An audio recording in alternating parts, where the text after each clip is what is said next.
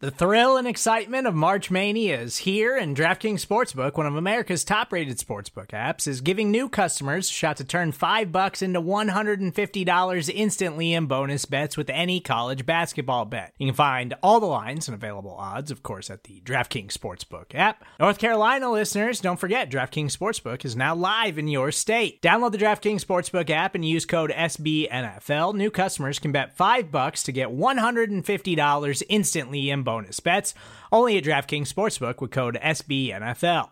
The crown is yours. Gambling problem? Call 1-800-GAMBLER, or in West Virginia, visit www.1800gambler.net. In New York, call 877-8-HOPE-NY or text HOPE-NY. In Connecticut, help is available for problem gambling. Call 888-789-7777 or visit ccpg.org.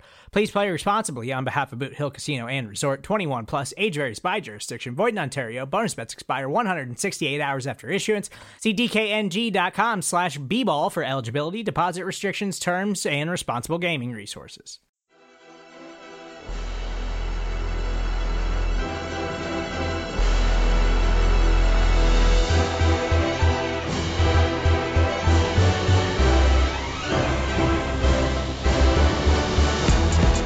The Eagles are on the clock, and we have it covered for you here at BGN. I am your host, Michael Kiss, and of course, this is brought to you by the fine folk at Bleeding Green Nation and SB Nation. We're going to do something a little bit different for episode 5 of this series, which covers all things 2020 NFL Draft, Eagles or otherwise, because it's NFL Combine Week, and former Eagle scout and NFL Network draft analyst Daniel Jeremiah recently conducted a conference call with several members of the media where he fires off just a host of takes, including some about the wide receiver class, where, for example, he says he has 27 round 3 or better grades on the wideouts alone, and also says that Henry Ruggs is the perfect fit in Philadelphia. This is a long conference call, so I won't waste any more of your time getting to the meat and potatoes, other than to say, make sure that you didn't miss episode 4 of this series, where I talk with Pro Football Focus lead draft analyst Mike Renner. I thought that was a great discussion. And of course, make sure that you're subscribed to the feed so you don't miss a thing.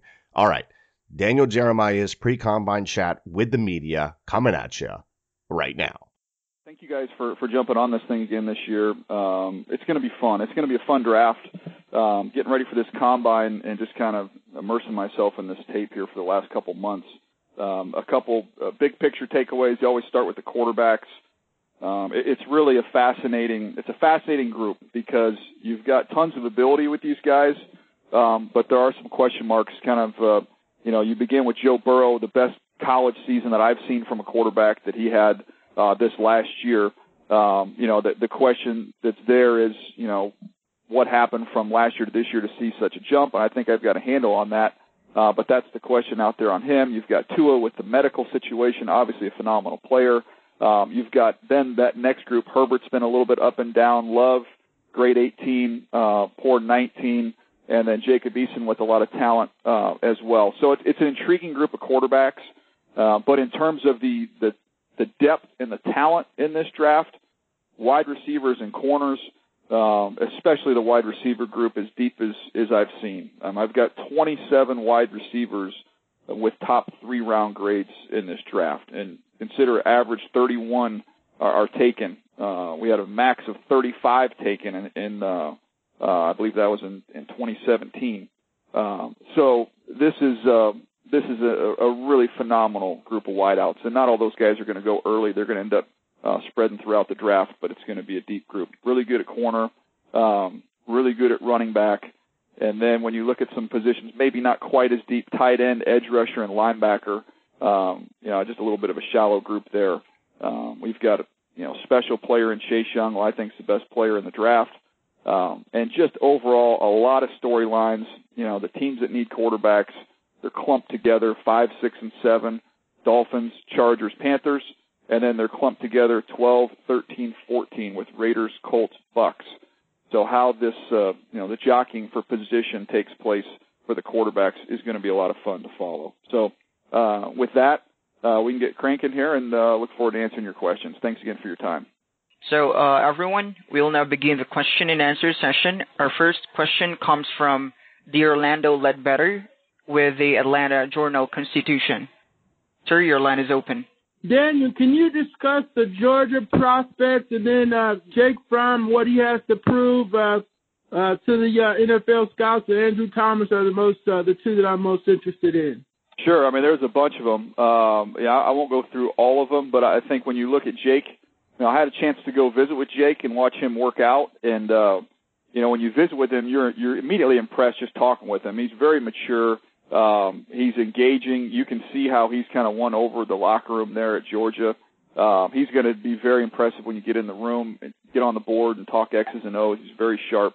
The knock on him, the concern is really just been pure arm strength. And when I watch him, I've seen throws. I've seen him make some, the deep out from the far hash in the Florida game. So you see examples of it, but there's other times where the ball hangs and the ball dies. And I think, mechanically he can help with some things there to get his lower body more involved. And I know he's been down in Mobile, Alabama at QB Country working with David Morris, and Daniel Jones is down there. And, he's starting to make some progress there. So that's his challenge. And I have him in that second round range, and I don't think he's for everybody.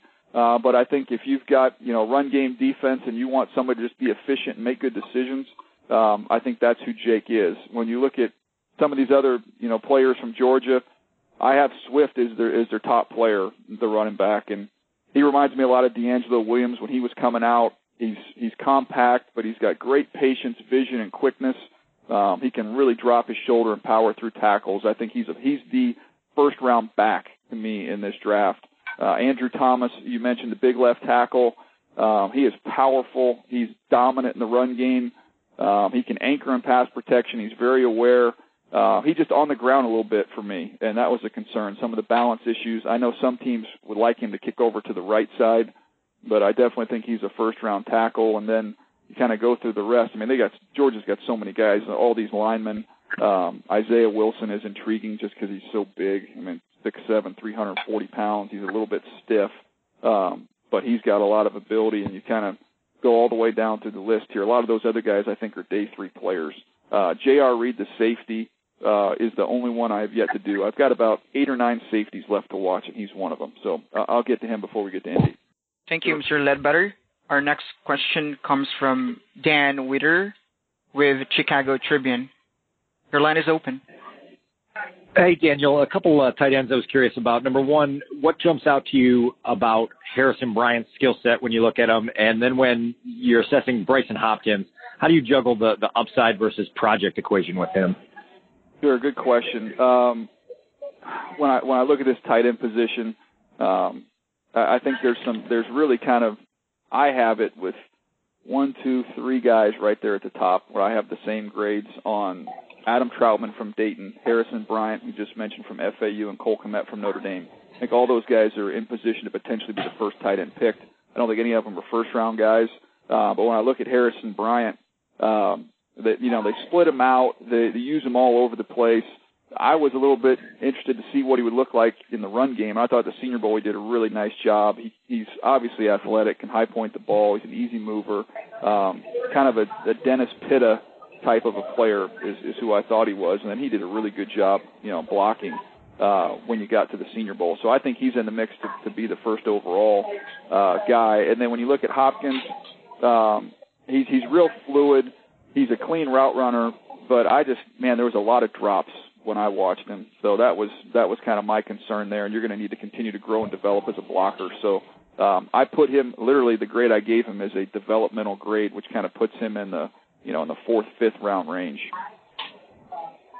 Thank you, Dan. Our next question comes from Mark Gahn with Buffalo News. Your line is open. I wonder what you think of some of the changes in the combine, that specifically dropping the number of interviews from 60 down to 45, and maybe some of the drill changes. Anything significant there in your eyes? Yeah, I like what they've done with the drills. Getting a chance to kind of go over that yesterday and look at what they're doing. Incorporating some of the changes in the game that we can see some of these evaluation tools. I mean, they're going to do a smoke route drill where basically it's a wide quarterback. How quick can you catch, gather, and fire the ball out? Which is something you'll see. You watch any football game on a Sunday, you're going to see that happen 2 or 3 times. It's also going to carry over with the RPO stuff to be able to see that. How quick can you catch the ball from the gun and get the ball out of your hands? I like the red zone stuff they're doing. with the receivers. I think adding more coverage stuff with the linebackers and really dialing in on that, I think is great. I think having the backs do more in the passing game with some of the option routes and different looks you can get at them, I think all those are real positive. I think it's been long overdue to have our evaluation tools kind of match where the game is. So I'm encouraged by that. I think it's going to be a fun part of the combine. It's going to be refreshing to see some of these new drills.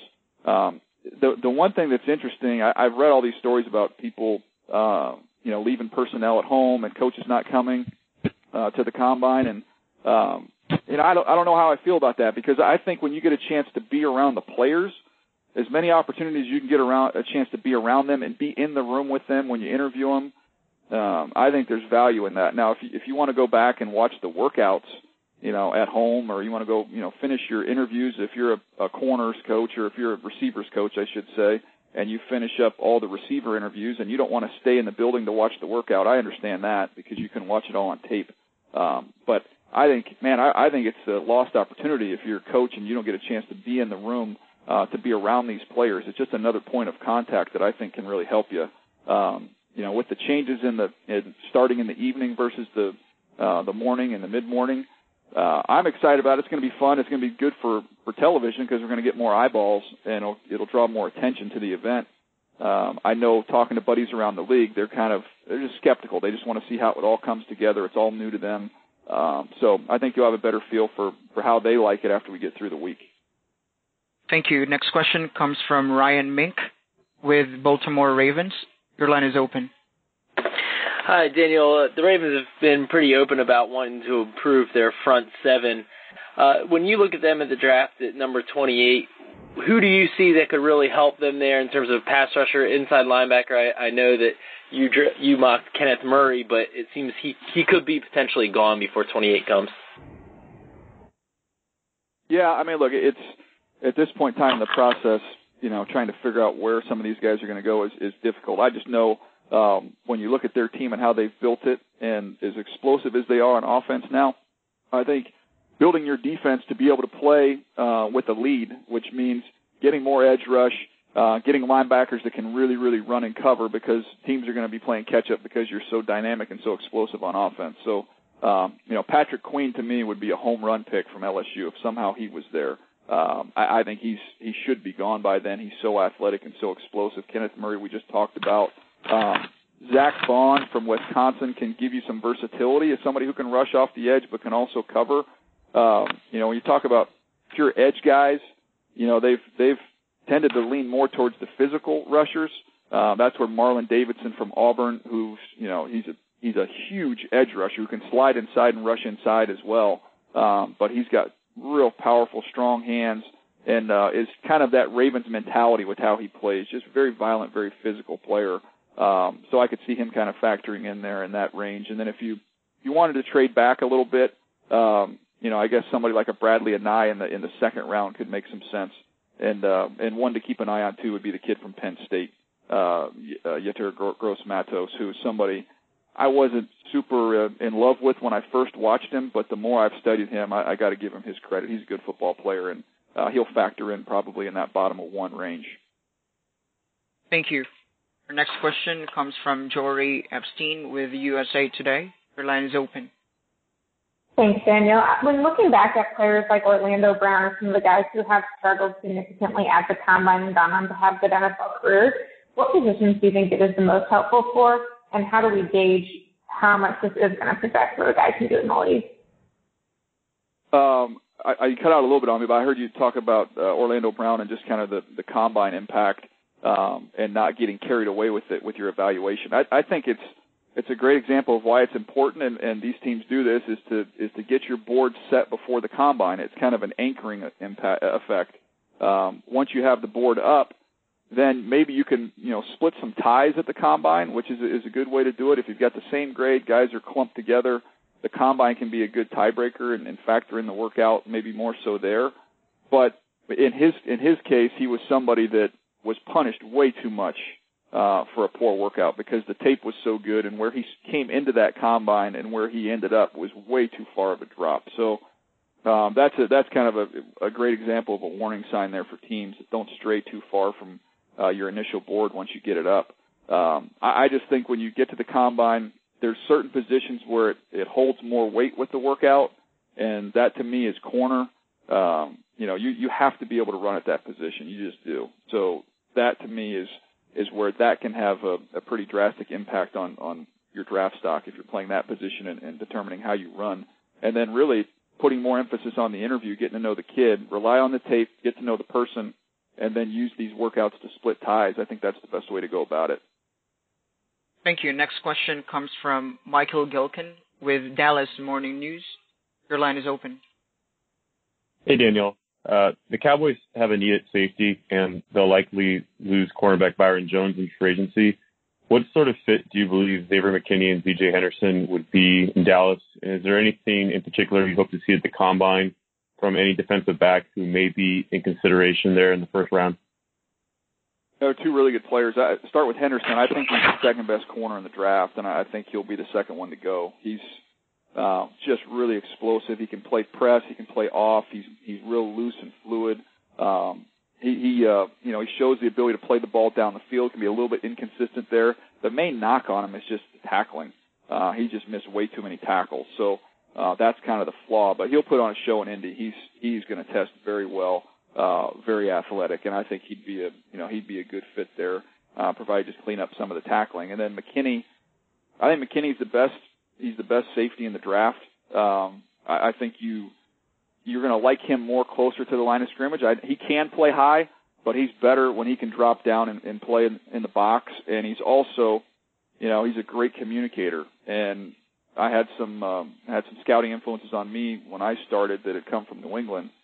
And Coach Belichick would always preach to those guys, you cannot win with a dumb safety. You've got to have an intelligent and a good communicative safety. And I think that's what McKinney is, to the point where they had so many linebacker injuries at Alabama, they kind of played him down there in that nickelbacker role and let him, call the fronts and communicate. So that is a skill that he has there. And I think he's one of the safest players in the draft. I think he'd be an unbelievably great fit in Dallas.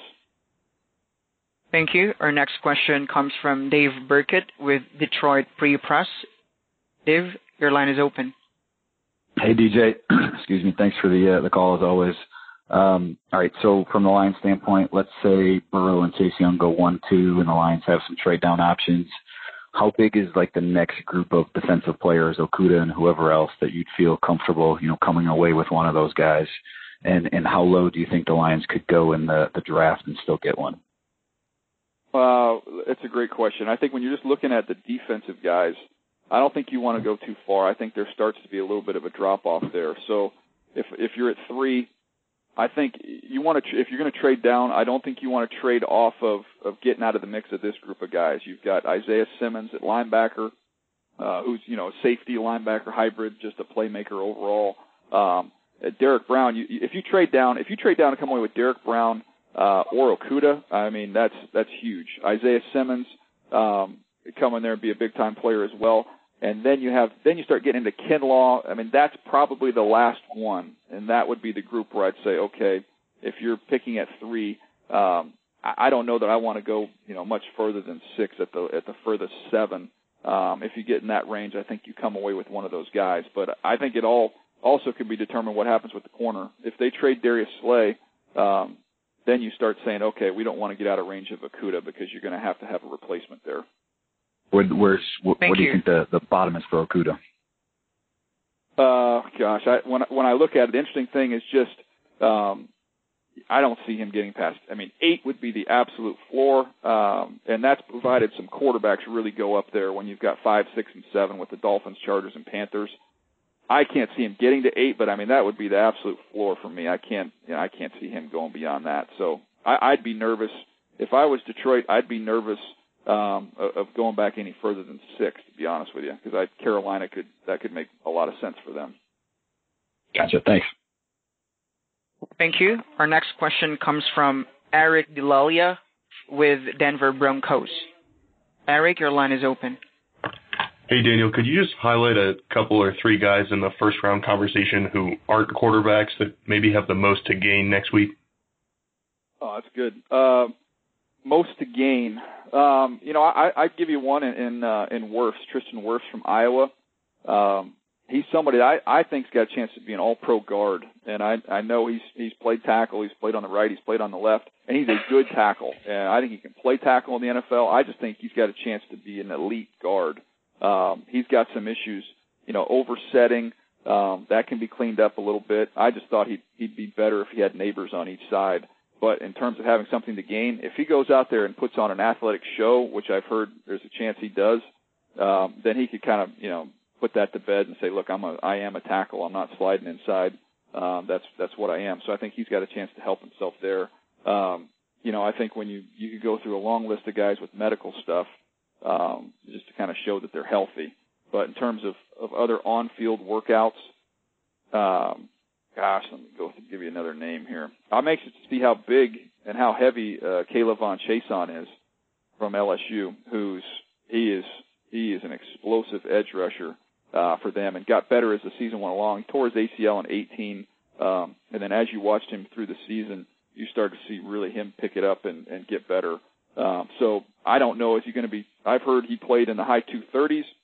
I've heard he could be in the low 250s now. So how big he is could go a long way in helping him. And then I think corner-wise, it's always, as I mentioned earlier, it's big on the 40. So when you get some guys that maybe have a little bit of a question mark there, how fast are they going to run? I think you've got a chance to really help yourself. Christian Fulton from LSU would be the prime example. A really solid, really good football player, just concerns about his deep speed. So what does he run? Next question comes from Ryan Dunleavy with New York Post. Your line is open, Ryan. Hey, Daniel. I'm curious what you think the Giants do it for. I saw in your mock you had an offensive tackle, which is obviously a big need, but with a defense that needs so many playmakers, that has no playmakers, really desperate need for them. Is that a place to go, or is how you would weigh trading down for them, I guess, similar to the question about the Lions, how you would see them trading down for more picks to fill all those holes? Well, they've got a lot of holes. You pick up there for a reason, and I get what you're saying about, finding some playmakers on the defensive side of the ball. But, look, as an organization, your number one priority is ensuring that Daniel Jones is going to grow and develop and be a success. So if I have to go through another year of watching some vanilla, boring defense lacking in playmakers, I'm going to do that if it means I can go ahead and get my left tackle that's going to protect this kid for the next 10 years. So that would take priority over for me. And I know there's some depth at the tackle class.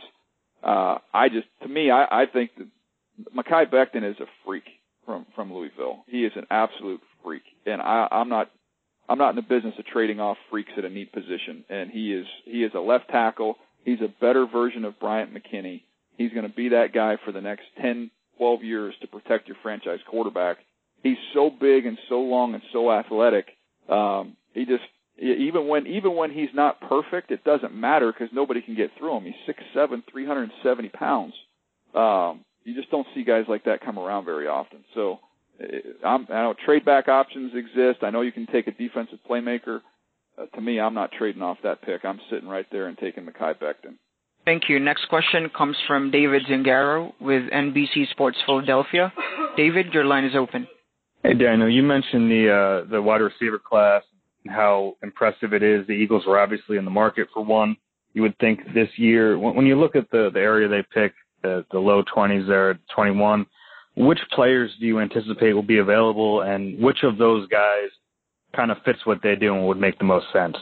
Well, I mean, they could use all different styles of receivers when you talk about getting a Z or an X slot. I think they would prefer to have the speed, which is Jerry Jeudy. I don't anticipate that Henry Ruggs, I should say. Jeudy will be long gone. I assume that Henry Ruggs will be long gone as well. But that, to me, if you're going to say home run pick for the Eagles, who is it? It's Henry Ruggs, just because of how much speed and juice he would give to that offense. But I think Justin Jefferson has got a chance to be a high volume slot receiver who's a lot like Keenan Allen. Could fill that role. He can work in traffic. He's really good down in the red zone. He led he led this entire draft class with touchdowns down in the red zone this year at 12. So he's a point producer, and he'd be a great fit for them. I love Brandon Ayuk from Arizona State. I think he's a stud. He's tough, competitive, run after catch guy. Needs a little polish, but he can return as well, so has some value there. And then you kind of get into like T. Higgins, I think will probably be there, who's real tall, long, and rangy. You're hoping you're drafting A.J. Green. I don't think he's on that level, but that's the style with which he plays. So there's a little bit of concern with him just getting off press. Some of the better competition that they played later in the year, he struggled a little bit with that. So I would say that group of wide receivers is probably the ones they'll be staring at. Next question comes from Kareem Copeland with the Washington Post. Kareem, your line is open. Hey, Daniel. Everybody's got Chase Young plugged in number 2 with the Redskins. Is it a mistake to even consider moving out of there and going back, considering how many holes they've got at a lot of spots? And if you do decide, or if they do decide to move back, what kind of haul would you need to make that happen? First of all, it'd be somebody, obviously coming up for a quarterback. I just don't trade off of elite edge rushers. You have a need there at the position. Those guys are hard to find. So to get a player like that, you would have to blow my doors off to get me to trade off that pick if I was the Washington Redskins. So, and I'm not going back far. I mean, to be honest with you, I'd be, 5, 6, and 7 are the only teams I would even consider talking to, and you're talking multiple ones, plus some sugar. I mean, you've got to get a lot to get out of there, because even if you get to 5, you won't see Chase Young at that point in time. So you're trading off of a premier player at the second most valuable position in the sport. You're going to have to get a heck of a haul to do that. Next question comes from Nate Ulrich with Akron Beacon Journal. Nate, your line is open. Hey, Daniel. Thanks for your time. Looking at the Browns at number 10 and the obvious need for offensive tackle, can you kind of give – I know you've mentioned a few of the guys and talked about them, but can you kind of give your overview for the offensive tackle landscape as it relates to the Browns and who might be the best fit for that outside zone scheme that Kevin Stefanski's bringing? Sure. I think when you look at Jedrick Wills from Alabama, he can really move, and he's really good, working up to the second level, shows some of his athleticism there. He's a natural knee bender. He's good in pass protection. He doesn't really get beat when you study Alabama. I think he's the second best tackle in the draft. I think he could plug right in. He played on the right side there. You've got a left-handed quarterback in Tua, so he was really protecting his blind side. I think he could play on either side. I think he'd be a wonderful fit there in that scheme. And then when you get to, Andrew Thomas, I don't know that he's a great fit for that scheme, but it's an obvious upgrade for him. So, they could do a lot worse than taking him. He'll be a steady, solid player again. My issue with him is just some of the balance stuff and staying off the ground. The name that I would keep an eye on, I know there's a lot of people that really like Josh Jones from Houston. I think Austin Jackson is going to go ahead of him. I think he's a better player, and he's somebody that, as we go through the combine, I think he's going to test really well, and I think you're going to start hearing his name mentioned in that top 15 type mix. And if you want somebody to fit that offense, I don't know that anybody fits it better than him. He's only 20 years old. He's got great knee bend. He can really move laterally.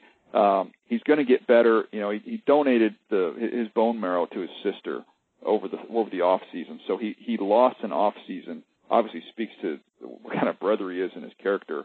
But lost that off season. He just needs to get physically stronger. But as a 20-year-old with that type of athletic ability, the upside is really endless. And I think he's somebody that maybe people are sleeping on a little bit at this point in time. I have a feeling once we come out of the combine, Austin Jackson would be a name the Cleveland Browns would be keeping an eye on. Thank you. Next question comes from Scott Docterman with The Athletic. Your line is open. Yeah, thanks, DJ. I had a question about A.J. Epineza. Nobody had more sacks in Power 5 than he did in November and the bowl season. What is separating him from being a mid-first round pick versus potentially a top 10 pick? Well, I think it's going to be big to just see him move around and see him test. He is a skilled rusher, and you noted how well he played at the end of the season. I didn't really see bad tape on him. he just doesn't have. He's not real explosive when you watch him coming off the edge. He's big and powerful. He's got great hands. He can flip his hips and finish. He's got a variety of hand moves. I just said the guy's got a high floor. I mean, you're not going to miss on A.J. Epinesa. Now, whether or not you're going to get a 14-sack guy or an 8 or 9-sack guy, I think that's the debate. But he's going to be almost 6'6". He's going to be around 280 pounds. And I've, talked to some folks that have been keeping an eye on him in the training process. I have a feeling with the 10 at least, he might show he's got a little more burst and a little more explosiveness than you might think. If he does well there, I know he's going to interview well. Everything I've heard about him from that standpoint is off the charts. I think he's absolutely in the mix to be in the top half of the first round because he plays a premier position. He's a really good football player. So I think he's a one. I feel like he's a lock as a one, and I think he's got a chance going through the process to find his way up into the top half of the first round. Thank you. Next question comes from Bob McManaman with Arizona Republic. Bob, your line is open. Hi, Daniel. My question is simply if there's such a thing as a sure thing can't miss guy other than maybe Chase Young, when you're talking about the Cardinals at 8, are you looking at a can't miss guy as a tackle, or is it one of the two top wide receivers, or is it Isaiah Simmons, or is it somebody I'm missing? For the Cardinals, I look at them and I see needs everywhere, but I also know that if they want to run the offense the way it was designed to be run, they have to get better up front. And I just think when you look at Kingsbury with a dynamic quarterback in Kyler Murray, they had to keep too many guys in protection last year. And they creatively found a way to move the football, but that's not what they want to do. That's not what that offense is designed to do. But they couldn't get more guys out in the route because they couldn't protect. So I know they brought back DJ Humphries, but if there's a tackle there that you like, to me, if it's, Jedrick Wills would make a lot of sense. You just plug him in right there, and now you've got two young tackles you can build around and go. I think Wills could even slide inside if you wanted to, if you felt, that's what you wanted to do. But I just think with these teams that have young quarterbacks and you're picking up high, you've got an opportunity to get offensive linemen. You can address some of those other needs. You can get corners in later rounds. You can get safeties in later rounds. Those offensive linemen all go. They're all gone. And my kind of theory on that is when you really look at what the college game is doing and giving the NFL, it's 4 or 5 wide receivers. So it's not a shock when you look at the depth of these draft classes. You see wide receivers and corners, and then you see offensive line that just doesn't have that depth. Ball's out right away, so protecting hasn't been as important at the college level. We just haven't seen as many quality offensive linemen. So when you've got a young quarterback and you're picking high enough to get an impact starter to protect him for a decade, I just think that trumps all your other needs. Thank you. Next question comes from Mike Vorel with Seattle Times. Mike, your line is open. Hey, Daniel. I'm wondering what you think the perception is right now for Jacob Eason and also those other University of Washington guys. Does anything jump out to you about, a Nick Harris or a Trey Adams or a Hunter Bryant? Do any of those guys make an impression on you? Sure. No, there's some good players in there. When you start with Eason, teams are literally all over the map. And I talked to a team yesterday that has him as the second quarterback in the draft. So there's teams that really, really like Eason. And then you've got teams that have concerns. Now, when I watch him, I see the big arm. You watch the Oregon game, you get really, really excited. There's a lot of good things to take away from that game. He's got some really good tape. But then he's got some bad habits where, you get him off of his spot. He's got a bad habit of trying to wheel out, turning his back on the defense. That's something he's going to have to clean up, which is something you can fix. But that's, one of the things to keep an eye on with him. And then you just want to see him be a little bit more of a playmaker instead of just being a pure thrower. I want to see him create some plays and extend some plays there. So that's kind of the thing on him. I think he's going to go in the first 2 rounds. It wouldn't shock me if he went in the first round because I know there's some teams that really like him. I'm hoping to get a chance to visit with him as we go through the process just to get to know him a little bit better and see where that all goes. But there's a lot of ability with him. When you look at some of the other guys from UW, Nick Harris, he's going to be a zone center. He's not, he's 293, and it's almost an artificial 293. Like he's puffed up to get there. He's going to play lighter. But having been around Kelsey and with the Eagles and seeing him at a lighter weight just play at a very, very high level, that's what you're hoping you're getting with Nick. I think he's probably going to be a third or fourth round pick when it's all said and done. But just really quick first step, quick hands, great on combo blocks. You can pull him outside. He's really, really smart. Just when you get real heavy size over his nose, when we saw that at the Senior Bowl, he can get exposed a little bit. So that's that's kind of the concern with him. When you look at the tight end, the tight end is he's explosive. And I compared him to Gerald Everett when you're talking about Hunter Bryant. You flex him out. You can get him the shovels. You can just get the ball in his hands. He's got big time yak ability.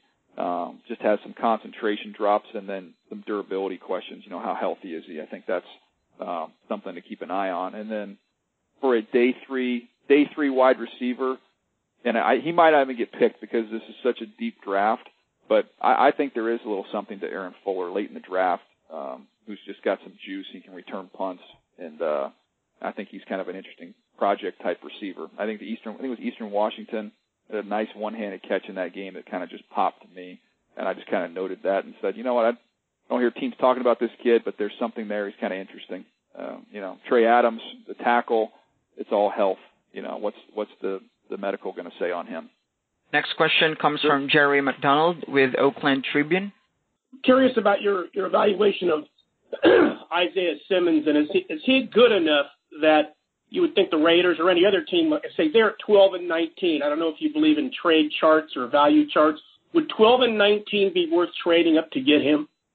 Wow, it'd be really expensive. I don't think you would have to do that. I think if you want to get up to get him, there's a chance you could do it with 12 and one of your extra picks. I know the Raiders are loaded with extra picks. What they have here, they don't have any twos, but they've got 3 threes. So, maybe you part with a couple of those threes, as well as maybe it's something next year. Maybe it's a 2 next year and a 3 this year. I don't have the trade chart in front of me, but I do not think it would cost you both those. And I would be kind of targeting getting into that, 6 or 7 probably range, 5, 6 or 7, and to try and get up there to get him. I don't see them vaulting all the way up to the third pick. That might cost you all that. I don't think that'd be a smart move. As much as I love Isaiah Simmons, there's too many other holes for the Raiders to fill, and they're in a good position where they can get a good linebacker. Maybe that's Queen from LSU, and they could also go get a wide receiver to get a playmaker on that offense. So they're in a prime position where they're picking to get both those needs filled. Next question comes from Aaron McMahon with MLive.com. Aaron, the line is open. Daniel, I wanted to get your thoughts on a couple of Michigan guys. One, Josh Uche. I know he's projected to go maybe 1 or 2. He had a really good Senior Bowl. And a couple of Michigan guys, Cesar Ruiz, Ben Bredesen, and Donovan Peoples-Jones. Look, when you watch Uche, first of all, he just plays so hard. That's the first thing that jumps out to you when you study him. He's 8.5 sacks. He stands up. He can play on the ball, off the ball. He's really just the motor's what jumps out to you. You can use him as a looper. He's a finisher. Now, at 6'0", 241, you're kind of like, what do I do with this guy? Where do you play him? Can he play on the edge? I thought at the Senior Bowl, especially in the game, he was dominant rushing. So I know when you get in sub packages, he can rush off the edge. And I think he's athletic enough that you can play off the ball on those early downs. So I gave him a grade which kind of puts him in that third-round range. I think he's just a really good football player, and I like the kind of the edge that he plays with. With Ruiz, I think he reminds me a lot of Travis Frederick when he was coming out. He's just firm and strong. He's consistent each and every game. He plays with great awareness. He's not the quickest of foot, but he does a nice job of latching on and running his feet on contact, and he's good on combo blocks. To me, he's a steady Eddie, high floor, know exactly what you're getting player who got a chance to be a Pro Bowl caliber center. So I'm a big fan of his. And then Donovan Peoples-Jones can play inside, outside. He's really, really a creative route runner. He gets off the line easy, real efficient in his movement. You see the ability to make plays on the back shoulder balls. He's just not real dynamic, in my opinion, when I studied him. That's kind of the knock on him. In a normal draft, he's probably a second-round pick. In this draft, he's probably a third or fourth round pick, just because there's so much depth So we'll see what he runs. If he runs well, that could help him, and maybe he gets back into that day 2 conversation and locks himself in there. But he's a really good player. And Bredesen, I think, was the other one you mentioned. Obviously, you love the size. He's got some quickness. You see the strength upper body-wise to torque. There's an issue with me with some of his balance issues. He leans a little bit, gets tugged and pulled, and I thought he struggled a little bit changing direction at the next level. So I know some teams are a little bit higher on him. I have him as a day 3 pick. I think he's got a chance to be he's got a chance to develop into a functional starter, but I think there's a significant gap between him and Ruiz, in my opinion. Next question comes from Suzanne Halliburton with Austin American Statesman. Suzanne, your line is open. Thank you. Hey, Daniel, I was going to ask you, if you had 27 wide receivers with at least a grade of 1 through 3, can you tell me how many were Big 12 receivers and maybe give a rundown of some of those guys? Sure. Well, we start with CeeDee Lamb he's my top receiver. Okay. He's outstanding, and he is, I think we all know about that one. That's an easy one. I can go through and just give you the names here, and I can circle back. I have CeeDee Lamb up there. I have, let's see here. I have Jalen Reagor from TCU, big-time speed. I've got Denzel Mims, who's kind of a very similar player to T. Higgins at Baylor. He's really good. Let's see what else we've got here. Then I've got both Texas kids in there. I've got Duvernay and Colin Johnson. They're kind of at the bottom of that group, but that's the guys I have there from the Big 12. So just kind of going through them. And when you look at who I think is the best receiver in the draft, and CeeDee Lamb, he's just so tough. You can play him inside, outside. He wins 50-50 balls. He breaks a zillion tackles. The PFF numbers on that, I've got them floating around here somewhere. I'll have it at the combine, which PFF does such a great job with that stuff. With those types of stats like forced missed tackles, broken tackles, he's way, way up there in those numbers. So what he gives you after the catch is outstanding. He's a really, really good football player. With Reagor, he's somebody. I think that, one of the things people are trying to find in this draft is you're trying to find, your version of Tyreek Hill. Now, he's not as fast as Tyreek Hill, but he's going to run the 4.3s. He can take the top off coverage. You can use him on, the jet sweeps, get the ball to him in the flat and just let him go. He can play over the top. The knock on him is just he's got a good number of drops. So he's got to clean that up. Denzel Mims from Baylor, I think he's got a chance to really end up being one of the best receivers in the draft. And we'll see where he ends up being picked. But he's almost 6'3", 206 pounds. He's another one. He wins at the line of scrimmage. He's just so smooth and athletic. He's got some acrobatic catches, lots of contested catches, just real athletic. And then after the catch, he's just kind of a slippery, smooth, make-you-miss player. He's not the most physical guy, but I think he's a second-round pick all day long with how he plays. So we'll see where he ends up going and what he ends up doing. And then the 2 Texas kids, Duvernay, one of the most productive slot receivers in the draft. That was a great move for him. I love the story when you do your homework on him and find out that the players went to the coaching staff and thought he should have been a captain in the middle of the season, so they ended up making him a captain. That says a lot about him and his work ethic and character. And he's got big time track speed, another one, and he's going to be a bubble screen, fly sweep, just get him the ball and also help you as a kick returner. And then Colin Johnson he's like Goliath out there, almost 6'6", 221 pounds. He's a strider. He's real fluid, but he's gonna have a little bit of a tough time just getting off press consistently. And I think when you watch the TCU game and see Gladney, who's a really good corner, he got into him a little bit there. He just has so much surface area that he gives up to DBs. So he's going to have to continue to work on that. I thought he had a good Senior Bowl week, and I think in a normal year he's a third-round pick, but who knows where that could happen in this year just because there's so many of these guys. Thank you. Next question comes from Zach Goins with Carolina Panthers. Zach, your line is open. Hey, Daniel. I know you've been a fan of Matt Rule for a long time. Why do you believe that he's poised to have success in the NFL with the Panthers, and how do you see him approaching his first draft? Well, first of all, he's just a leader. I mean, if you're going to look for what you want in a head coach, you want somebody that's going to be a leader, that's going to create an environment that's very competitive, and he's going to have a football team that's tough and physical. And I think when you follow him throughout his career, that's followed him. So,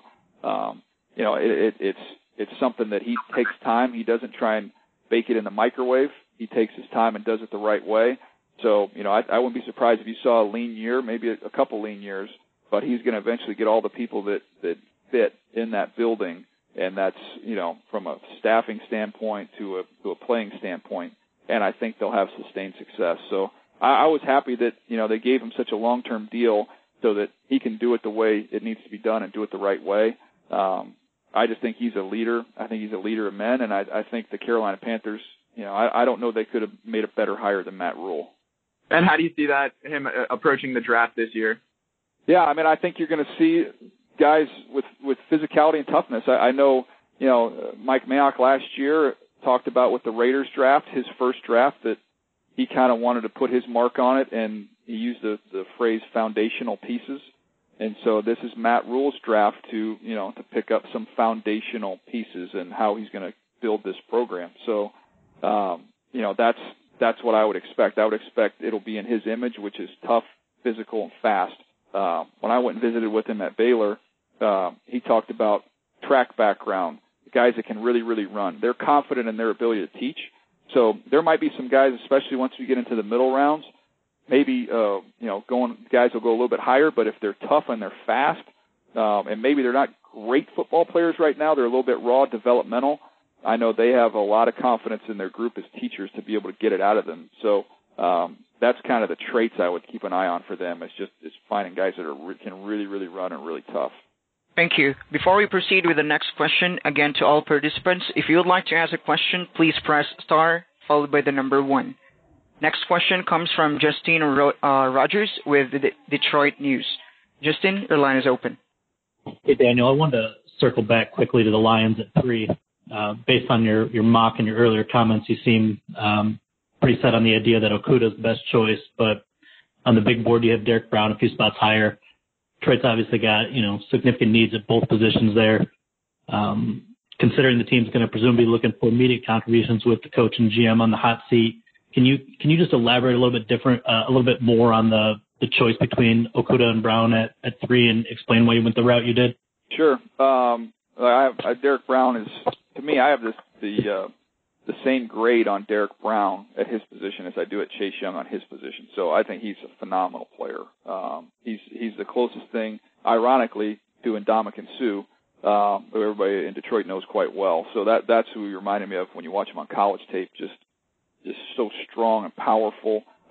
He can really, punch off blocks, separate, find the ball, make plays. He plays really hard. So he's outstanding, and I think when you plug him in there, he would make you talk about an immediate impact. Oh, he'll make an immediate impact on every single down as an interior player. And Okudah, look, he's somebody that you're going to let him just press and just mug people at the line of scrimmage. He's so long and twitchy and fluid. He can find the ball. Everything I've heard about him from a character standpoint is off the charts. I mean, some of the stuff that you hear about him in the workouts, like jumping 40 inches and going to be less than 4% body fat, like just crazy stuff. So both these guys are special players and outstanding players. I had them going with the corner just because I thought with Jeffrey Okudah, the chance for him to come in and play coverage, work your defense back to front, fit more of the philosophy. If you're going to kind of go by the Patriots and how they've done things and make the connection with Patricia, kind of building up that secondary, they've kind of flipped the script. I personally would go front to back and take the defensive lineman, but I look at the success defensively the Patriots have had lately. They've done it with more premier players in the secondary than at the line of scrimmage. So that's why I had Detroit kind of looking in that direction. Thank you. Our next question comes from Kevin Bowen with 1075. Kevin, your line is open. Hey, Daniel, thanks for doing this. If you were Chris Ballard with picks 13 and 34 and 44, how would you kind of handle the quarterback dilemma along with your other needs? Well, I would start by signing Phillip Rivers. and I would try and make a run at this thing for the next couple of years because I think they're pretty close. I think Phillip would come in and give him an upgrade, and then I think where you're picking there, you're picking at 13. I think, I know there's so much depth, and I've talked about the depth of receiver, and I can show you, studies that'll show you how many impact players have come in the second and third round, and you're going to get good players in those positions. But I'm trying to get, if I'm the Colts right there, I'd be awfully tempted if you see a Jerry Jeudy, a CeeDee Lamb, a Henry Ruggs, one of those three guys were there. I think I'd go ahead and pull the trigger right there. Now you've changed your offense completely. You've got a good offensive line. You pair what you have already outside with one of those three receivers. With Phillip Rivers, I think you got a chance to be a really, really fun offense to watch. Then you get into the second round. You look at some other directions they could go. At that point in time, maybe if there's a quarterback that you like as your developmental quarterback, you could go that route. Or you could just go with a defensive tackle that could, that has some real twitch and some upside that can rush. And I think they'll have some options there when you look at guys like a Neville Gallimore or somebody like that from Oklahoma, would make some sense there, who's got some twitch and some real interior pass rush ability. I think that Jordan Elliott's a name that could come into the mix there from Missouri, another guy that can really rush inside. So they're in a great spot. I'm just curious to see what they do at the quarterback position first and foremost. If they decide to stick with Jacoby Brissett and want to go towards the draft at that point in time, Jordan Love, I don't think he's ready to play right away, but man, that is a huge upside pick, and you get a chance to let him develop. That could have a huge payoff. Thank you. Next question comes from Mike Kay with NJ Advanced Media. Mike, your line is open. Hey, DJ. You brought up the Eagles needing a wide receiver earlier in the first round, but they also need help at cornerback. Who are a couple of guys that you would peg on maybe day two to kind of address the cornerback need or the safety need that they have? Yeah, it's a good group. When you start getting to day two, look, you got like A.J. Terrell from Clemson, who's real tall, lean, real fluid. He's somebody that plays a variety of techniques there. He's a really good blitzer coming off the boundary too, which would be fun for Jim Schwartz to play with a little bit. But he's he can be a little bit sticky when he has to work back downhill.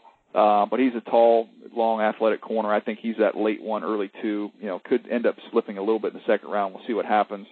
Damon Arnett, I love Damon Arnett. He's twitched up from Ohio State. He can find and play the ball. He's a little bit tight, but you can play him in press. He's somebody I think is going to go in the second round. Jeff Gladney from TCU, kind of, he's got some similarities to a Denzel Ward, just undersized, real feisty. He plays off. He's real fluid, very aware. I watched the Iowa State game. It was one of the games I flipped on with him, and it was a war watching him go up against that wide receiver. So he's another one in that range. The one that I think is going to go in the second round that's fascinating to me is a corner from Auburn, Igbenehi. I'm going to get that name right, but when we get to the combine, I'm sure I just butchered it. But he's one that he's just really explosive. He's a former wide receiver. He was a track guy. They moved him to corner.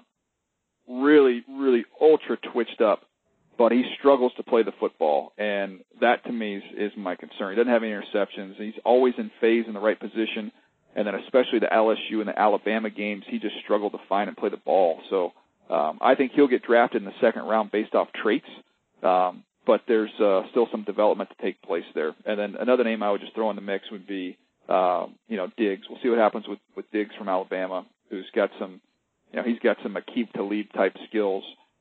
Question is just pure deep speed, but real fluid. Obviously Stefan's brother there, the wide receiver with the Vikings. So former wide receiver, kickoff returner, really, really, really skilled athlete. The question is just how is his deep speed, and he's just okay as a tackler. So it's a good group. I think if you want to take a corner in the second round, I think that's kind of the list of names you'd be choosing from, and I think there's a lot of good players in that group. Thank you. Next question comes from Matthew Perez with Washington Time. Matthew, your line is open. I was just kind of wondering what makes Chase Young that once in a generational talent, but then also what can he do for the rest of the defense? How can he kind of unlock the Redskins defense if that's where he goes? Well, I think when you watch the last few games of the season, you can see the benefit that he has for everybody else up front and just creating one-on-ones. He draws so much attention. And, I feel like it's interesting because I've used the phrase, generational talent. When I say that, it almost feels like it's a slap in the face to what Ohio State's done, because when you look at the Bosa brothers and how good they are, he's in the group with those guys. So I do want to clarify that he's the best player in this draft class. I actually had a little bit higher grade on Nick coming out than Chase. I had a higher grade on Chase than Joey. Obviously, Joey's been a Pro Bowl, perennial Pro Bowl player. He's outstanding, but he's one of those type of guys, and the impact he has. Not only is he, he's going to win his one-on-ones when he gets them, but he's going to create so many double and triple teams his way. It's going to be able to let the other guys eat a little bit. So when you can pair him up, look at Washington and Montez Sweat. Montez Sweat going to see nothing but one-on-ones, and he's going to have a chance to have a huge year if this is the pairing that ends up coming together. Thank you. Next question comes from Chris Boyle with Daytona Beach News Journal. Chris, your line is open. Hey, Daniel. Just wanted to compare and contrast the draft chances for a couple of running backs from Daytona Beach. Appalachian State's Darrington Evans and UCF's Adrian Killins, the type of schemes and roles them best fit, and what grades do you have on both of those kids? Yeah, sure. Obviously, one of them's close to my heart there. When we talk about Darrington Evans at my alma mater, App State, he's outstanding, man. He's got big time juice. Both these kids. Obviously, Killen's a track star, so he's got juice. But Darrington, he's going to go much higher. He's got a chance to go in the third round range. The first tape I popped on was UNC Charlotte. He goes 87 for a touchdown. I remember. Just paying attention to him as obviously a fan of the team, having gone there. Penn State game, he has a long kickoff return against them his freshman year. Zone scheme, one hit and go. If you look at Raheem Mostert, what he did in the last few games with the 49ers, to me, this is the same kid. This is the exact same skill set. So if you are in that Shanahan system, the Shanahan scheme we're seeing all over the league right now, those teams are going to love him because he can get lateral, 1 foot in the ground, get upfield, and explode. He needs to get better in pass protection. He knows that. He's got to get a little bit stronger, but he's going to be involved in the screen game, and you get a crease, he's going to go. So I'm a big fan of his. I think I think he's got a chance to be a third-round type player.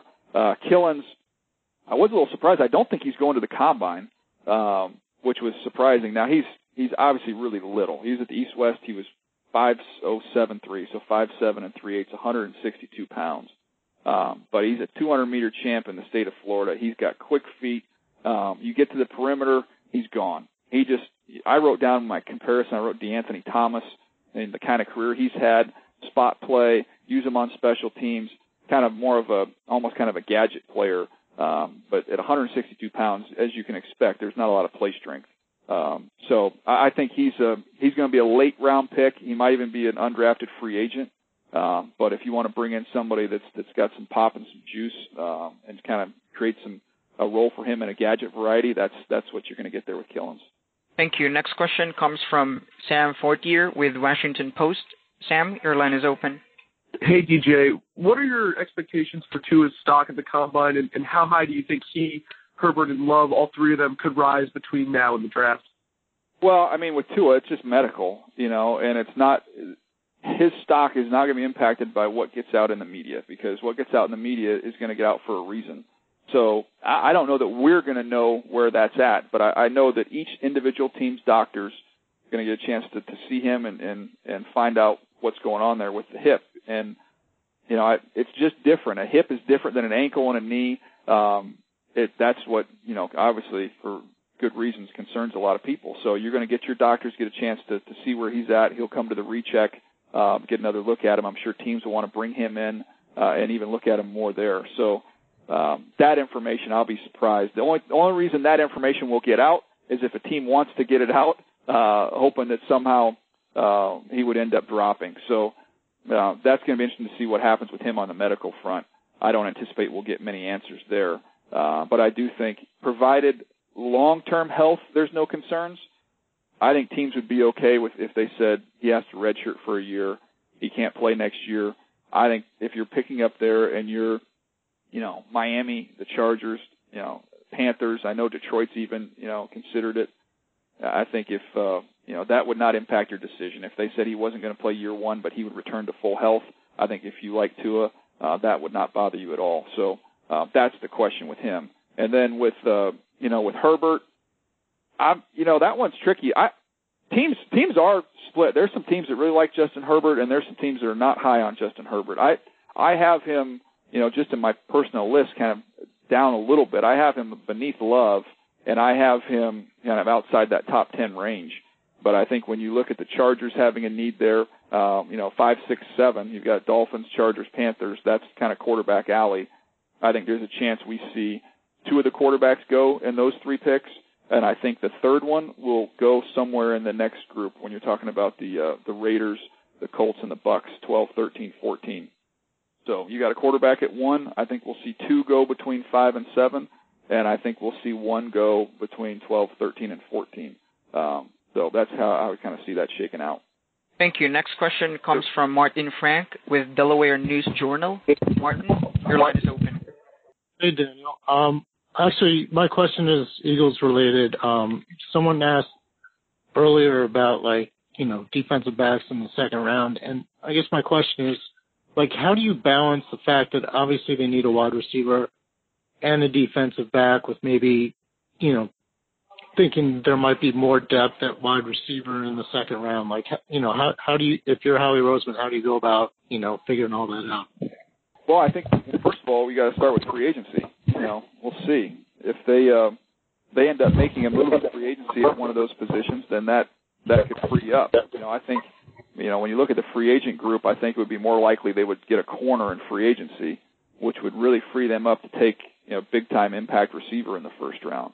So that to me will go a long way in figuring out what the heck they're going to do with their first round pick. But I think there's a good pool there's a great pool of receivers to choose from outside the first round. And I think even corner-wise, going through that list of names we went through a little bit earlier, there's guys that will come in and start and help the team right away. So I think it's a situation where you're just true to your board.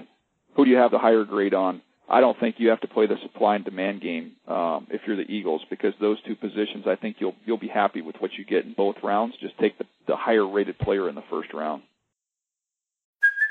Hey, it's Kaylee Cuoco for Priceline. Ready to go to your happy place for a happy price? Well, why didn't you say so? Just download the Priceline app right now and save up to 60% on hotels. So whether it's Cousin Kevin's Kazoo Concert in Kansas City, go Kevin, or Becky's Bachelorette Bash in Bermuda, you never have to miss a trip ever again. So download the Priceline app today. Your savings are waiting. Go to your happy place for a happy price. Go to your happy price, Priceline. Next question comes from Evan Bland with the Mahal World Herald. Evan, your line is open.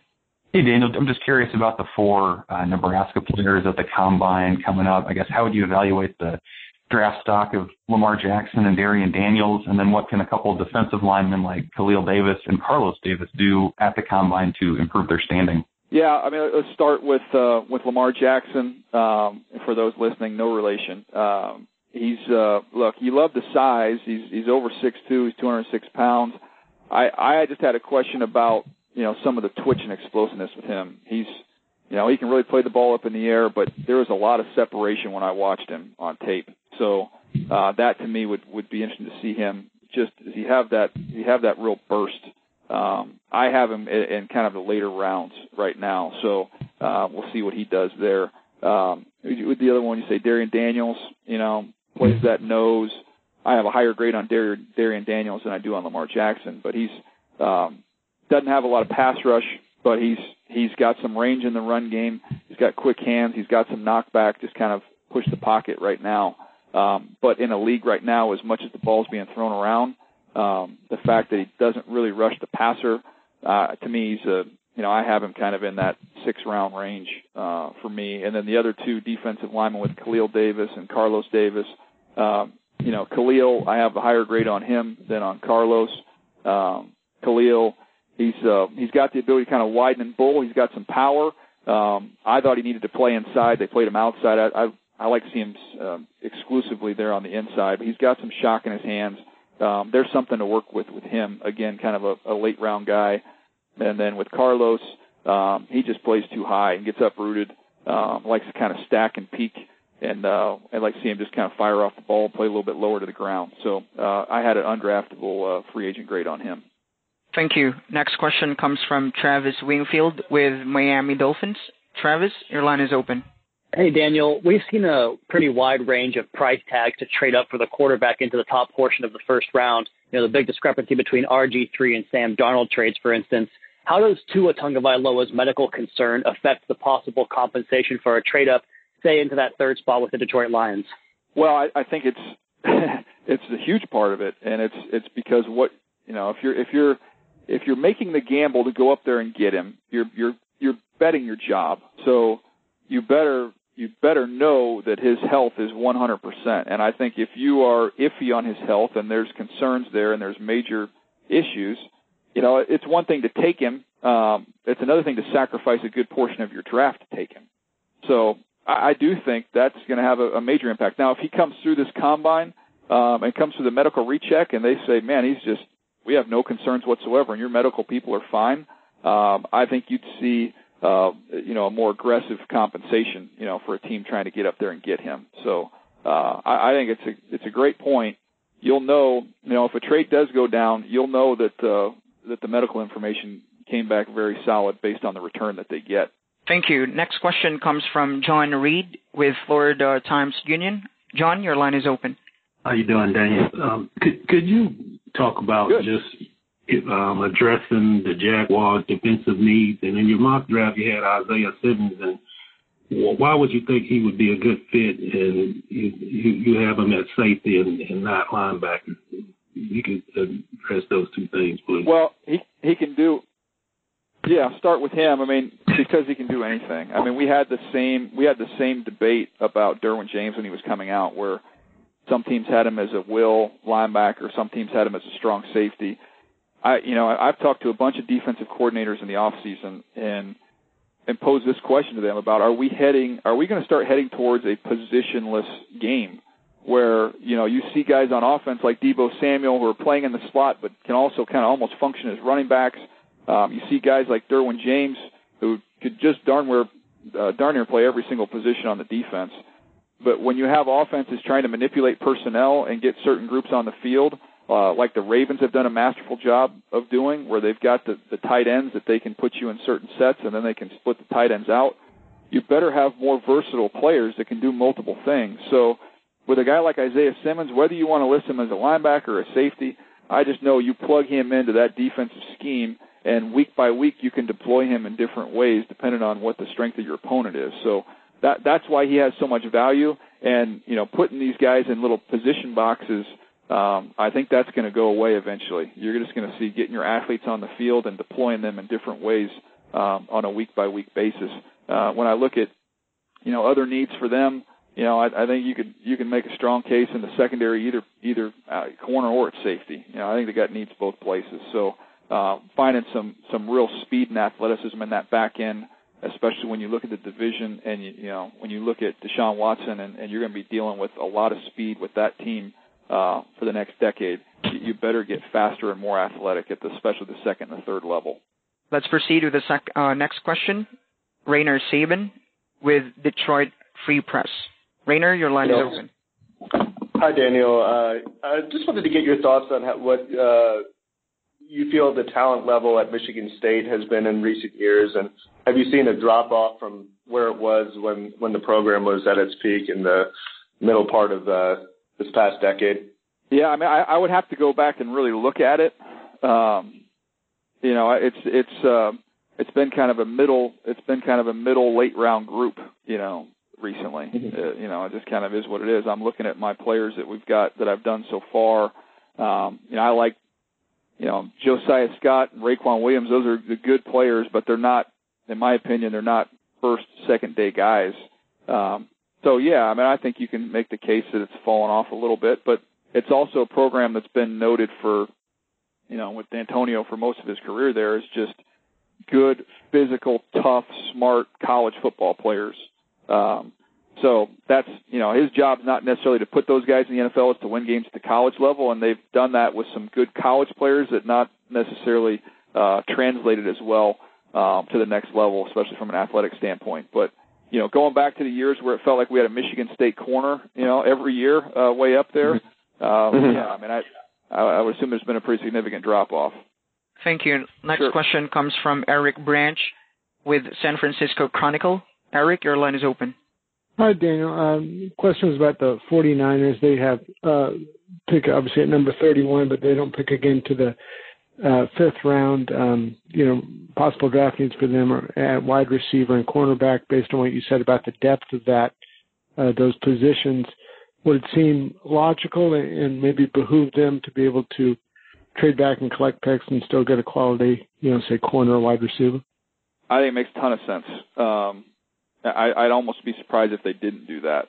When you've got, where they're picking at 31 is always kind of a popular trade pick because teams, especially if you want the quarterback. Now we'll see how. I haven't dug into the new CBA if this thing passes or not, and how that will impact the fifth year situation. But traditionally over the last several years, that's been a popular pick to you can get out of if you're San Francisco, and teams will come up. So. That to me makes more sense to recoup some picks.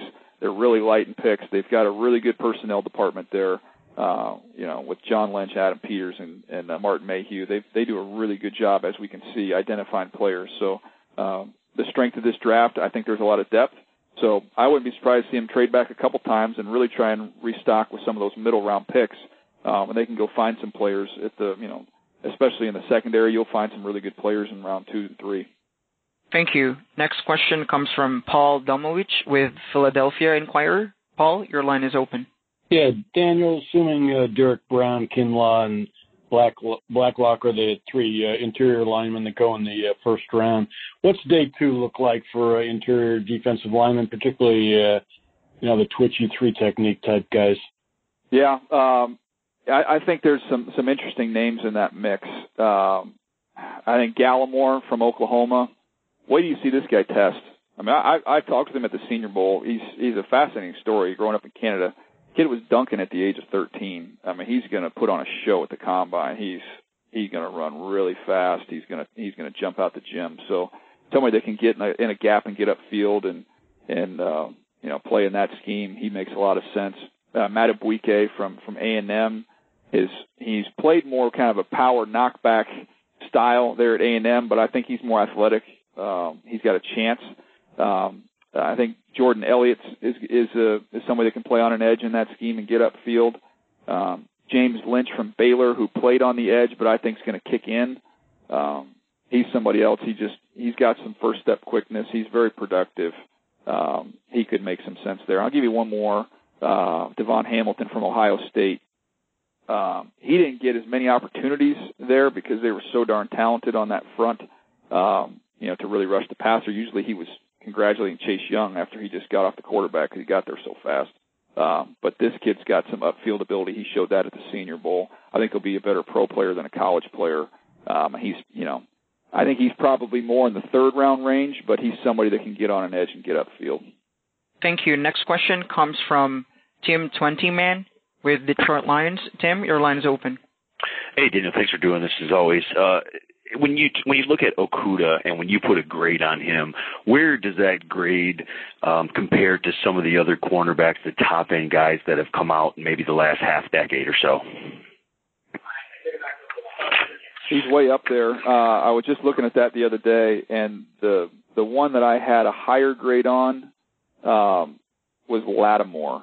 I think that might be the only one. I mean, I've got a big grade on him, and he just does everything. He does everything you'd want in terms of a size, length, twitch, competitiveness, intelligence, ball skills, toughness. I mean, he checks all the boxes. So, yeah, he's I would say just beneath Lattimore in terms of my college grade over the last, if I have to go back and look at it, but I don't know how many years that'll go back, but it's way up there. And as a player, when you're trying to figure out, okay, who does he remind you of? It's Gilmore, Stephon Gilmore, when he was coming out of South Carolina. He went a little bit later than he should have. Obviously, Defensive Player of the Year, but we've seen what type of talent he has, and this kid has that type of ability. Thank you. Next question comes from Matt Wenzel with MLive. Matt, your line is open. Hey, Daniel, you kind of touched on a couple guys briefly earlier, but I was wondering what Michigan State guys you have the highest grade on and what your evaluation of Kenny Willekes is. Sure. I have Josiah Scott is the top one. He plays outside. I think he's going to be a nickel. He's got makeup speed. He can pattern read. He's really fluid. He can find the ball. He just got outsized a little bit on the outside, loses some of those 50-50 balls. But, he's somebody that I have as the top guy, and that's, he's probably in that fourth round range for me. Raequan Williams right beneath him. He can play the 1 and the 3 technique. He's got the ability to collapse the pocket. He's all power and bull rush. He just doesn't have a great get off, and he's a little bit stiff. So I had him. Those were the top 2 guys. And Willekes, I had beneath those guys. More effort than really twitch and explosiveness. He kills tight ends, man. He loves to play over tight ends. Does a great job against them. Has a little, long arm. He can bull rush. But I just didn't see a ton of twitch or a ton of burst with him. Although I'll give him credit. He did some good things down in Mobile at the Senior Bowl. So I had him in there. And then you've got, a couple guys out underneath him with, Lewerke. I don't anticipate that he'll get picked. Cody White is a kick returner. He just has a lot of drops when I studied him. Thought he was more of a one-speed player.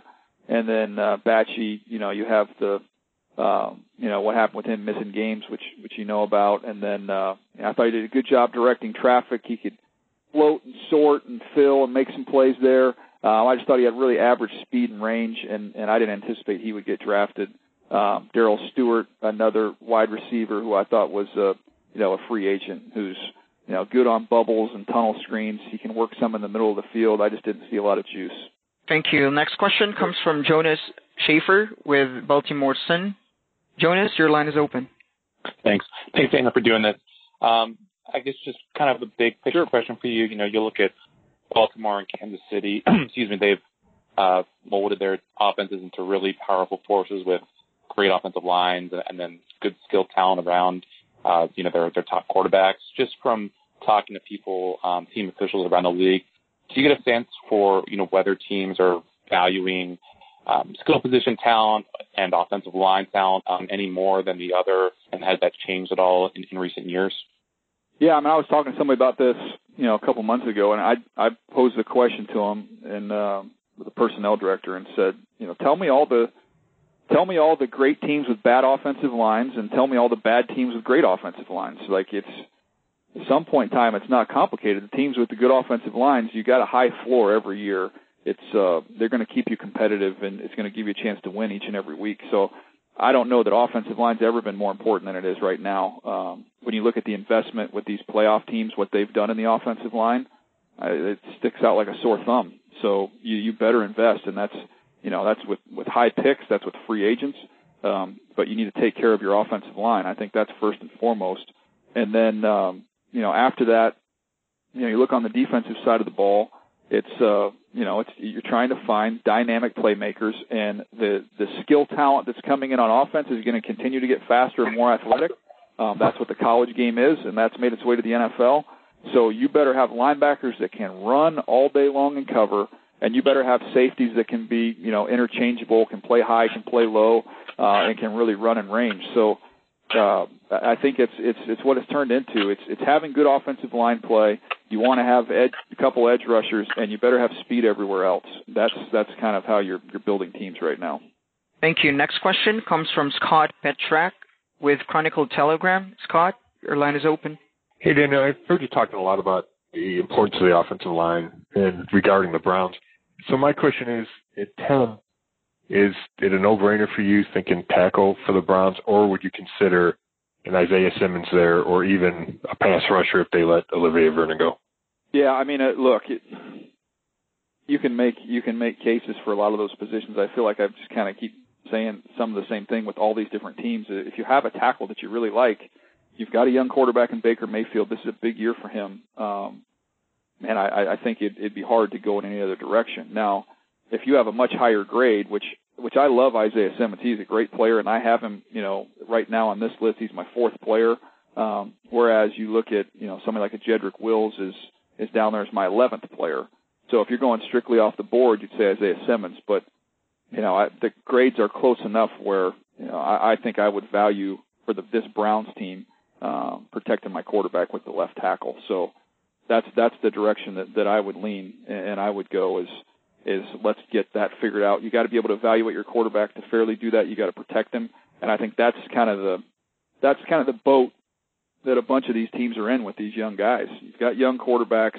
If you look at the young quarterbacks that have been successful, for the most part, a lot of them have had good offensive line play around them, and that's been a huge benefit in their growth. So I'd like to see them give Baker Mayfield that benefit. Next question comes from Zach Cox with New England Sports Network.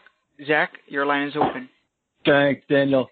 With the Patriots obviously having such a need at tight end this offseason, who in this class can you see as being a good fit for their offense?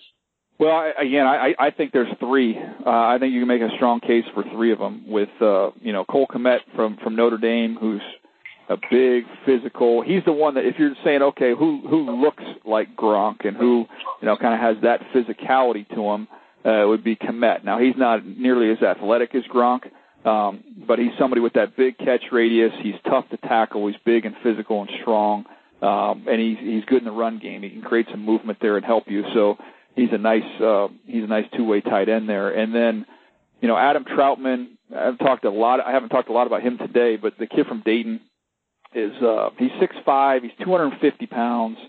Obviously a small school, was a high school quarterback, switches to tight end. Now his position coach at Dayton was also a high school science teacher. So this kid, he's going to just continue to get better and better. And the crazy thing is he's really polished. He knows how to set up defenders. He can separate. He's got wiggle. He wins a lot of 50-50 balls. He had a great Senior Bowl week. I thought he was outstanding there. I thought he was the best tight end down there, it was a good group. And he's somebody, I think, for the Patriots that give you a little bit more separation and athleticism at the position. I can make a strong case for that. And then Harrison Bryant from FAU, who was there at the Senior Bowl with him, talked about him a little bit earlier, but he's, again, somebody that with some burst and some juice. He's a real athletic, easy mover and was better in the run game than I anticipated he would be.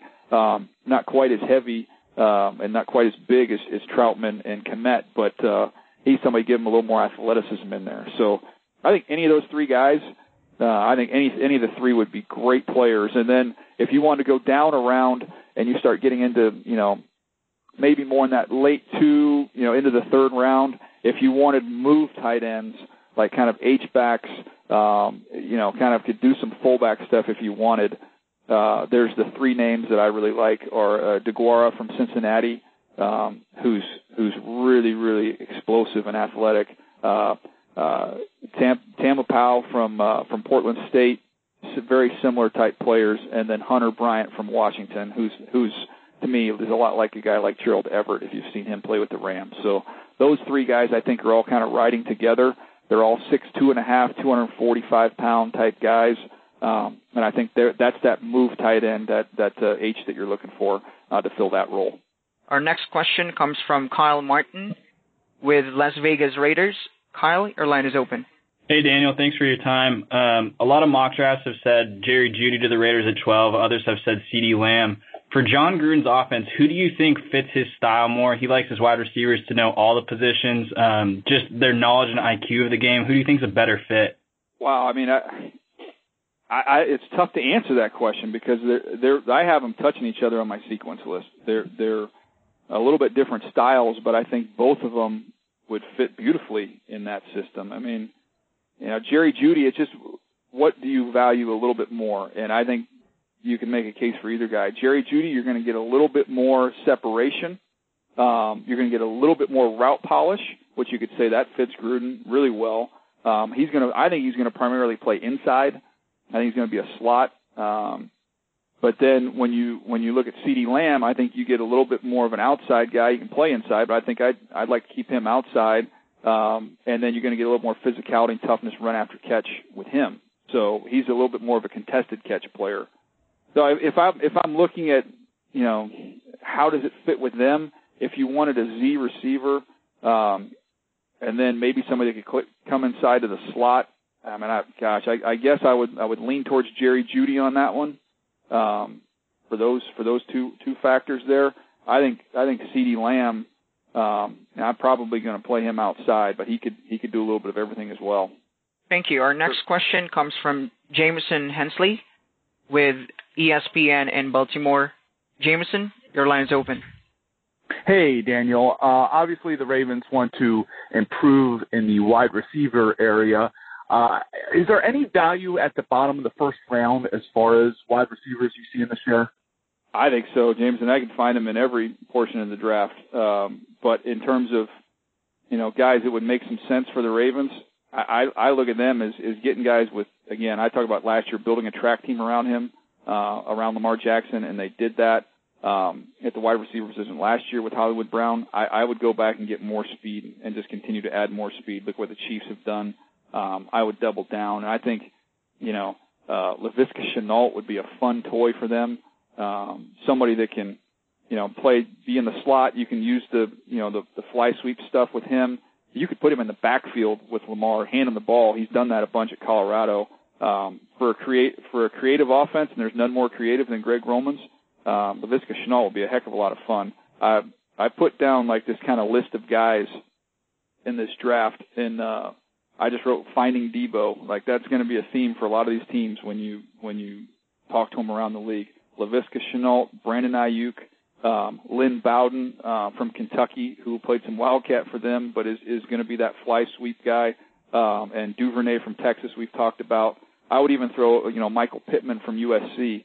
Obviously, his dad was a running back, but those guys are guys you can use and run the jet sweep stuff. They can get on top of coverage and make plays down the field, and they're just tough to get on the ground with the ball in their hands. So finding somebody with maybe some physicality to go along with their speed to complement Hollywood Brown in this offense, it'd be fun to watch. Thank you. Next question comes from Marcel Lewis-Jacks with ESPN. Marcel, your line is open. Hey, Daniel, it's kind of piggybacking off of Jameson's question, but is the Bills' need for a wide receiver so dire that they can't afford to pass on one of the top options, or will they be able to find somebody to immediately impact their offense in the second round or even the third round? No, they can wait to the third round if they wanted to and still find guys that will come in and help them this year. It's so deep, so loaded. And I think that offense is another one that could use this type of a player that we just discussed, of guys you can use on some of the, get them some of the bubbles, some of the easy completions, some of the fly sweeps, all that stuff. I think they could find, one of these guys outside the first round that would help them there. But, no, I don't think, when you look at Buffalo and the direction that they could go, I think finding an edge rusher, finding another corner, an interior offensive line, that wouldn't be a bad way to go early. You could always circle back and get yourself a wide receiver. It just comes down to whether or not they love one. If you absolutely love one and you want to get him, go get him. But I think you can make a strong argument that they could hold off and wait on that one. Thank you. Next question comes from Adam Kilgore with Washington Post. Adam, your line is open. Hey, Daniel. Thanks for doing this. I have a question more about the combine itself. With the era of football right now, there's so much more information coming to these teams, whether it's Pro Football Focus, player tracking, et cetera, et cetera. Where does something so basic like the 40 fit into that player evaluation now in the draft? Has the sort of era of information changed, what the 40 means to teams as far as it's part of an evaluation of players? Well, I'm excited that we're starting to see some changes in some of the field testing, and I think, the value in the 40 has been that we've just done it for so long that you can compare it, going back, forever, to compare players and to have kind of that marker. So that's where the value is, and I think that's where the hesitation is to change. But with all the GPS stuff, I think it's the Catapult system, that all these NFL teams and college teams are incorporating all this GPS. And I've talked to more guys on the road this year, more scouts, that when you're going into schools, they're starting to get, top speed, MPH, acceleration, deceleration. They're starting to collect the data on that with these guys, and they're going to eventually get enough of a sample size. They're going to be able to find out what really matters there. And I hope I'm still doing this. I hope I'm still up there with Rich Eisen in the booth, and we're talking about a guy that just ripped off a 24-mile-per-hour run instead of saying he ran a 4.32 or whatever it was. I think that's kind of where it's headed, and we can talk about just the explosiveness that they had and the ability to decelerate. I think that's going to end up being more valuable information. And I'm glad you mentioned with Pro Football Focus too, because I think some people think that you're either kind of a tape person or you're analytics, or you want to put PFF in that category. I personally have really enjoyed being able to incorporate a lot of the PFF data that they collect with your evaluation. And I think instead of in scouting saying in a meeting when you say this guy drops too many balls, and then you have the information there to say, well, he's got a 12% drop rate, to give actual data that's accurate, that is huge. And it's made scouting way more efficient as well. There's the program now where you can tie in, the video that you get, the teams get, which I'm fortunate enough to get, that ties in with Pro Football Focus data. So you can watch, a guy drops balls, I can watch all of his drops for the year. How does a corner play the ball in the air? I can watch every single target just like that of every time he was challenged down the field. The technology has made scouting so much better. And when you combine the technology, the data with groups like PFF, and then watching the tape, I think it's really exciting, man. I'm excited for where scouting is right now and for where it's going. Thank you so much. Our next question comes from Matt Baker with Tampa Bay Times. Matt, your line is open. Hey, Daniel. I just wanted to get your thoughts on Cam Akers, the Florida State running back, and kind of how do you view him with the rest of the running backs in the draft? Yeah, he's talented, man. I've got him. I kind of broke down the running backs coming into this combine. I had them in different tiers. He's in my second tier. So I had Swift, Edwards-Helaire, and Dobbins in my top tier, and then I have Taylor and Akers. Taylor from Wisconsin and Akers just right below that. He runs really hard. Obviously, he's a 5-star kid, all the accolades coming into school, but use him in some wildcat stuff. He runs through contact. He's strong. He catches the ball out of the backfield. He's got good patience. He'll press and bounce. He's got a good feel for that. I don't believe he possesses that elite top speed. It'll be interesting to see how he runs there in Indy. But, if you told me 4 years from now that Cam Akers ended up being the first or second best back in this draft, I would not be surprised at all. I think he's really talented, and I think he's got a chance to start getting more in the conversation. They just weren't any good. Florida State wasn't any good. And sometimes when you're a player that's on a team and a program that's in the place that program was at last year, he had all the reason in the world to shut it down, and he didn't do it, which told me a lot about him as a competitive kid. So I think teams like him as well. I think he's a really good football player. Thank you. Next question comes from Alex Byington with Montgomery Advertiser. Alex, your line is open. Hey, Daniel. I appreciate this. You were just talking about the 40. I wanted to ask you about Henry Ruggs and just, your evaluation of him overall, and how much do you think an impressive showing, record-breaking showing even, 4.2, 4.21, could do for his draft stock next couple months? Well, I'm everybody's talked about, who will be the first receiver taken. Is it going to be Judy or is it going to be CeeDee Lamb? I firmly believe Henry Ruggs is in that discussion. I think it's a 3-man race to be the first receiver. I think he's going to absolutely fly. Everybody knows it's coming. He's still going to do it. I think the second number will be a 2. I don't know what the third number will be, but he's the closest thing to Tyreek Hill that I've seen since Tyreek Hill entered the league, and just looked like he's been on a different speed than everybody else. This kid does the same thing. He's so sudden off the line of scrimmage. It is instant death for corners. He's by him and it's over. You can use him on the jet sweep stuff. You can use him on kickoff return.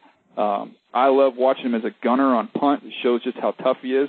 And the thing that nobody talks about, I know that the production for these Alabama kids, it's all somewhat limited because it's the best wide receiver core that I've ever seen in college football. Because as good as these kids are with Ruggs and Judy, when you watch 17 Waddle, who wasn't draft eligible, I mean, that dude is a freak. freak. He can fly. Devontae Smith, a lot of us were surprised he didn't come out. He's a burner. They got 4 legit first-round players at the receiver position. So some of the production doesn't blow you away. But Ruggs only dropped 1 ball. So a lot of times when you get these speed guys, you get inconsistent hands. This kid's got great hands, and he can fly. Now, he's not nearly as polished when you're talking about his teammate in Jerry Jeudy as a route runner, but I'm willing to bet if you went and pulled the 32 defensive coordinators in the NFL and you gave them the video of the top 3 receivers and said, which one of these guys do you not want in your division, I'd be willing to bet a lot of money that Henry Ruggs would get the most votes.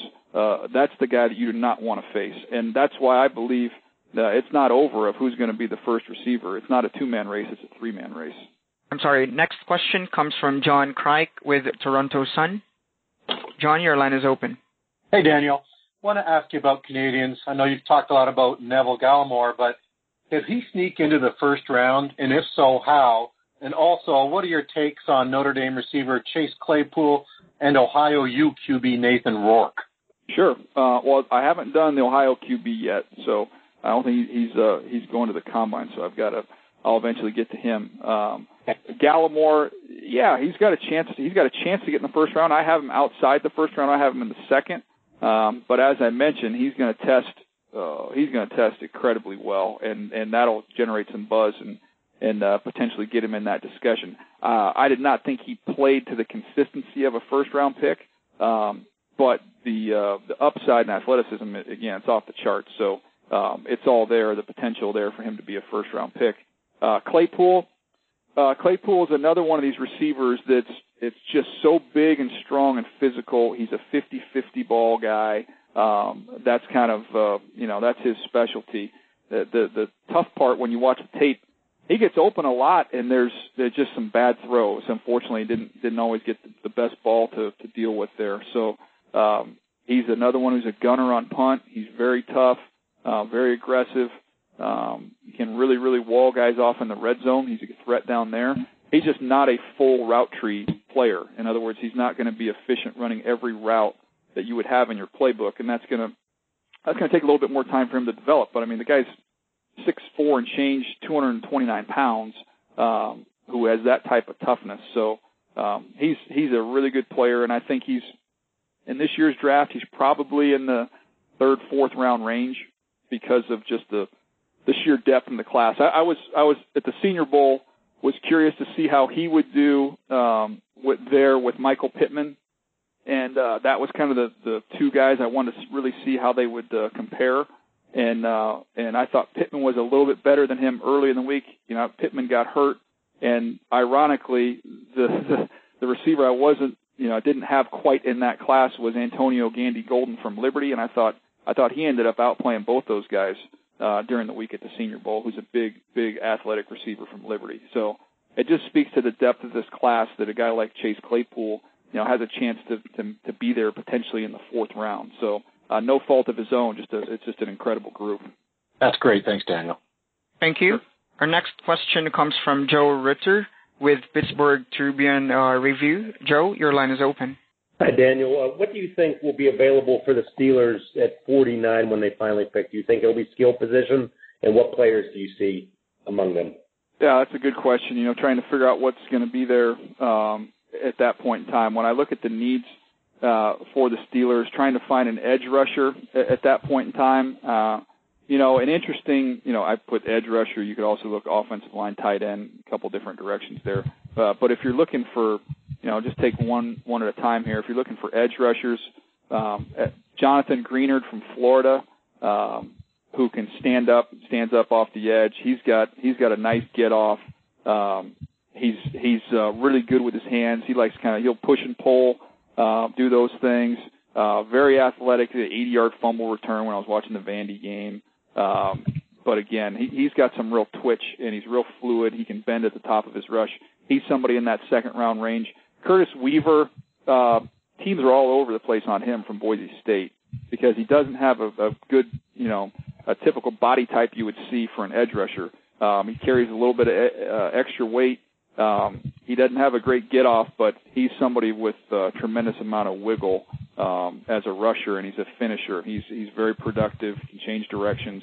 I don't think he'll test very well, so he could kind of be in that range. One more name I would give you would be a guy like Darrell Taylor from Tennessee, who's got really, if you watch him in 2018, is a first-round type player. Was not healthy at all this year, but really, really dynamic, explosive. He's got a stutter bull move. He can really knock you back. He's got a really high ceiling, but the injuries, I think, will knock him down a peg. So he could be in the mix there in that group at that point in time. And then the tight ends, I feel like we've kind of gone over them. I think there's a chance at that point in time you might have a chance that maybe it's Harrison Bryant or Troutman there from Dayton would be opportunities for them there at the tight end position. And then interior offensive line, last one, some opportunities for them at that point in time. Look, I think you look at a guy like Robert Hunt from Louisiana Lafayette. He played tackle, but I think he's going to be a guard. He's really, really explosive. He's got upper torque. He just collects a ton of knockdowns. Football intelligence is just okay, but there's a lot to work with him, and I think he'd be an example. Damian Lewis, another one from LSU, would be another interior player that would factor into that portion of the draft. Next question comes from Jory Epstein with the USA Today. Jory, your line is open. Hi, Daniel. Thanks again for your time. I wanted to go back to the idea of new coaches, like you spoke about, Matt Rule. When you look at Mike McCarthy coming to Dallas, how much do you anticipate a new coach changing the Cowboys draft style from what we've seen in the past 5 or 10 years? Yeah, I don't know that it will. I don't know that it will have that much of an impact on the draft in terms of what they're trying to do draft-wise there. I think a lot of the same things that he believes in and what they had success with there in Green Bay, I think a lot of that is in place there with Dallas. I think Dallas has done a good job, identifying and collecting talent.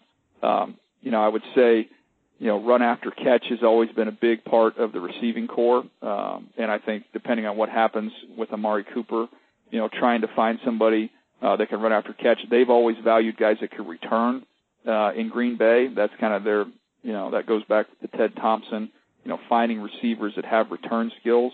So like a great fit in that offense would be a guy like Van Jefferson from Florida as a receiver I compared him to Cooper Kupp. He's just a really polished route runner with strong hands. And he's another one of these guys that's a gunner on punt, so another tough kid, but really good after the catch. KJ Hill would be another receiver who's just a really crisp route runner and just a really good after the catch guy. So those types of receivers I think would make sense with what McCartney's had success with.